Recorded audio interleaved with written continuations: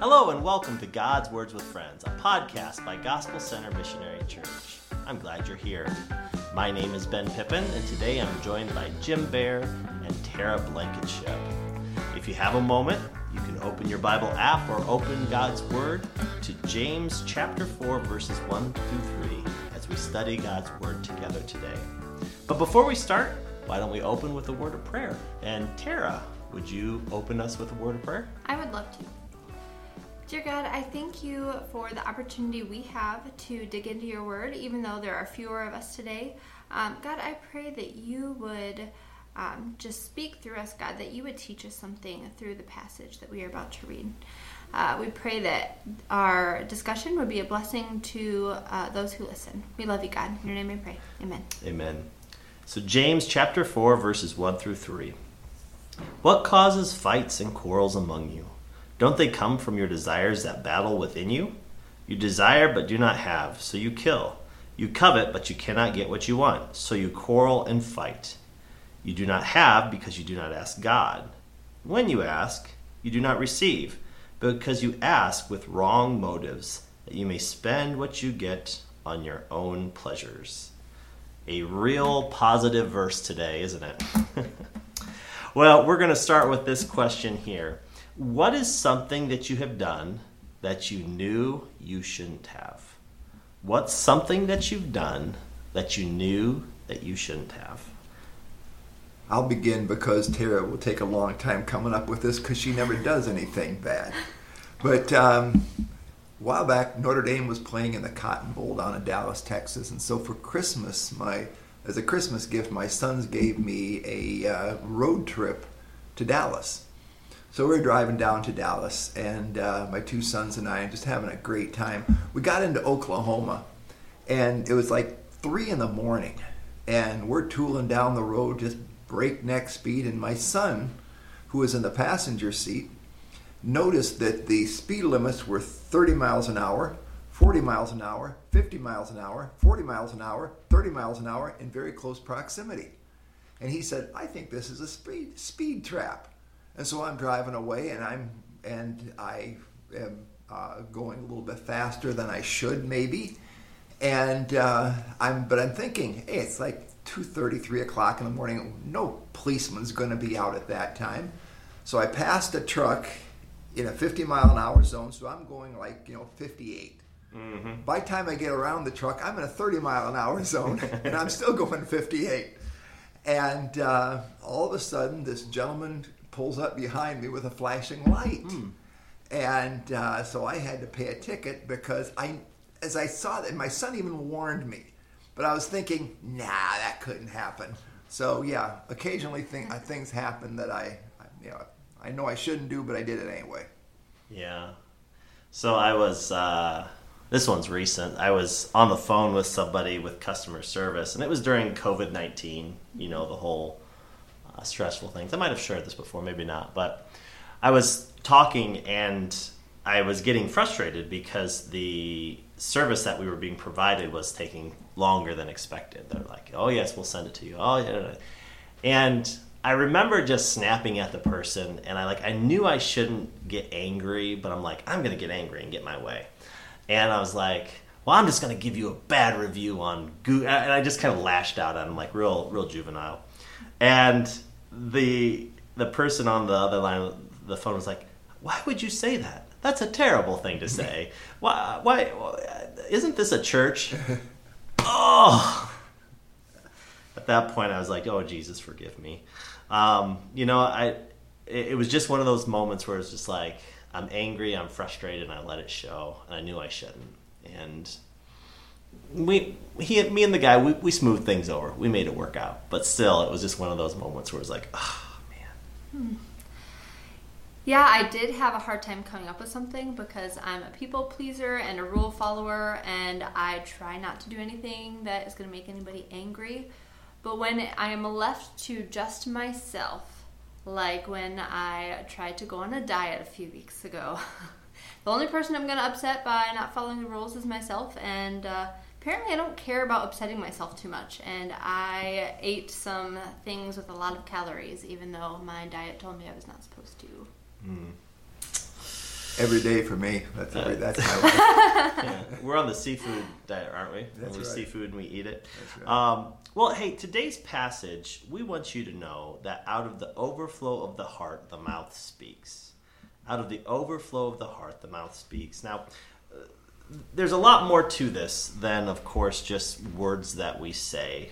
We think, if we think about it, out of the overflow of our hearts is really where our actions, our feelings, and the things that we do come from. And that's what this passage of James points to. It points to things like quarrels and fights and asking with wrong motives and wanting to get things to spend on ourselves and these type of things. And so my question that I'll turn over to my esteemed colleagues is this. When you look at the list of negative statements in these verses, what would you say the main point James is trying to get at? Or what's he trying to highlight for these believers about their words and actions versus what's really going on inside of them? Well, what really stuck out to me as we were reading this is just that he really explains that God is not going to help them do anything that is not of God's will. That's what stuck out the most to me and hit me like a ton of bricks. I know I often, will be like, God, do this for me. Like, come on, why hasn't this happened? And a lot of times when God's not answering my prayer, if I just go back and I'll look at my motives behind what I'm asking for, it's my will, not God's. Yeah. Yeah, look at that. Those 5 words, you do not ask God. That's we rely on ourselves so much, and so much so that down in verse 4, James addresses the people as you adulterous people. Adultery, that's a bad thing, right? Yeah, last time I checked. Yeah, and so and who are we adulterous with? We're loving ourselves more than we love God. We're relying on ourselves more than we rely on God, so we do not ask God, because God might say something different. God might say, don't eat that food. God might say, don't speed. God might say, don't treat that person that way. And we say, I'm not going to ask God because God's going to give me some bad news, so I'm going to rely on myself. I become God, and so that's why he calls us adulterous people. Yeah. I really like the first 2 questions, because I think if we, in any situation that we are maybe tempted to do something we shouldn't, or we've got that fighting spirit, I think those 2 questions in verse 1 are very helpful. What causes fights and quarrels among you? Don't they come from the desires that battle within you? The reason I think they're so illuminating is that how often in a fight do we get ready to fight someone when we say, you know what, Jim? I'm a selfish jerk. And you know what? If you weren't so slow, I wouldn't be so darn impatient because I'm a selfish jerk and I'm and instead of looking within ourselves as the cause of our fights and quarrels, how quickly do we look at somebody else and we blame them? Or we come up with a reason why they're the bad guy, not my own selfish gunk inside of me. I think the longer we live, the more we realize how imperfect we are. And and the answer to this, down in verse 7, submit yourself then to God. Yeah. Resist the devil, because what does the devil want? The devil wants you to become that God. He wants you to become that adulterous person.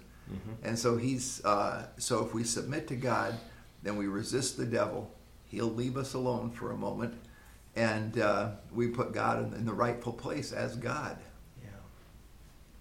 It's really profound when, as we're digging in here even deeper in the passage, verse 4, Jim, you point out that he says we're an adulterous people, but the adultery is that we're friends with the world as opposed to lovers of God. And if you think about that, think about how often the fights that we get in are about things of this world. Oh, those traffic signs, they shouldn't have been that way. Oh, this person should be more catering to my will because my timing isn't working out. Like we're so caught up in this temporal thing that we don't really realize that the battle's a spiritual one. Yeah. I mean, that's really the cause, is we're talking about a spiritual problem, and we like to fight a very temporal battle, like a very physical, earthy kind of thing, and we're barking up the wrong tree. And the scary part here is, look at the end of verse 6. God opposes the proud, but gives grace to the humble. Do you seriously want God opposing you? No. he always wins. And you may argue with people of the world and overwhelm them some way, but you're not going to do that with God. So he opposes the proud, but as we humble ourselves, what does he do? He gives grace to us. And boy, that speaks a mouthful right there. We really need to be humble instead of putting ourselves first. We need to allow God to be first in our lives, and recognize our place then. And as we humble ourselves, then God gives us extra grace. Yeah. It's one of those things that my mother-in-law, when she watches a movie, she likes to fast forward to the end because she likes to know how it turns out. And that relieves her anxiety and some of her negative emotion during the movie because she knows how the ending actually is.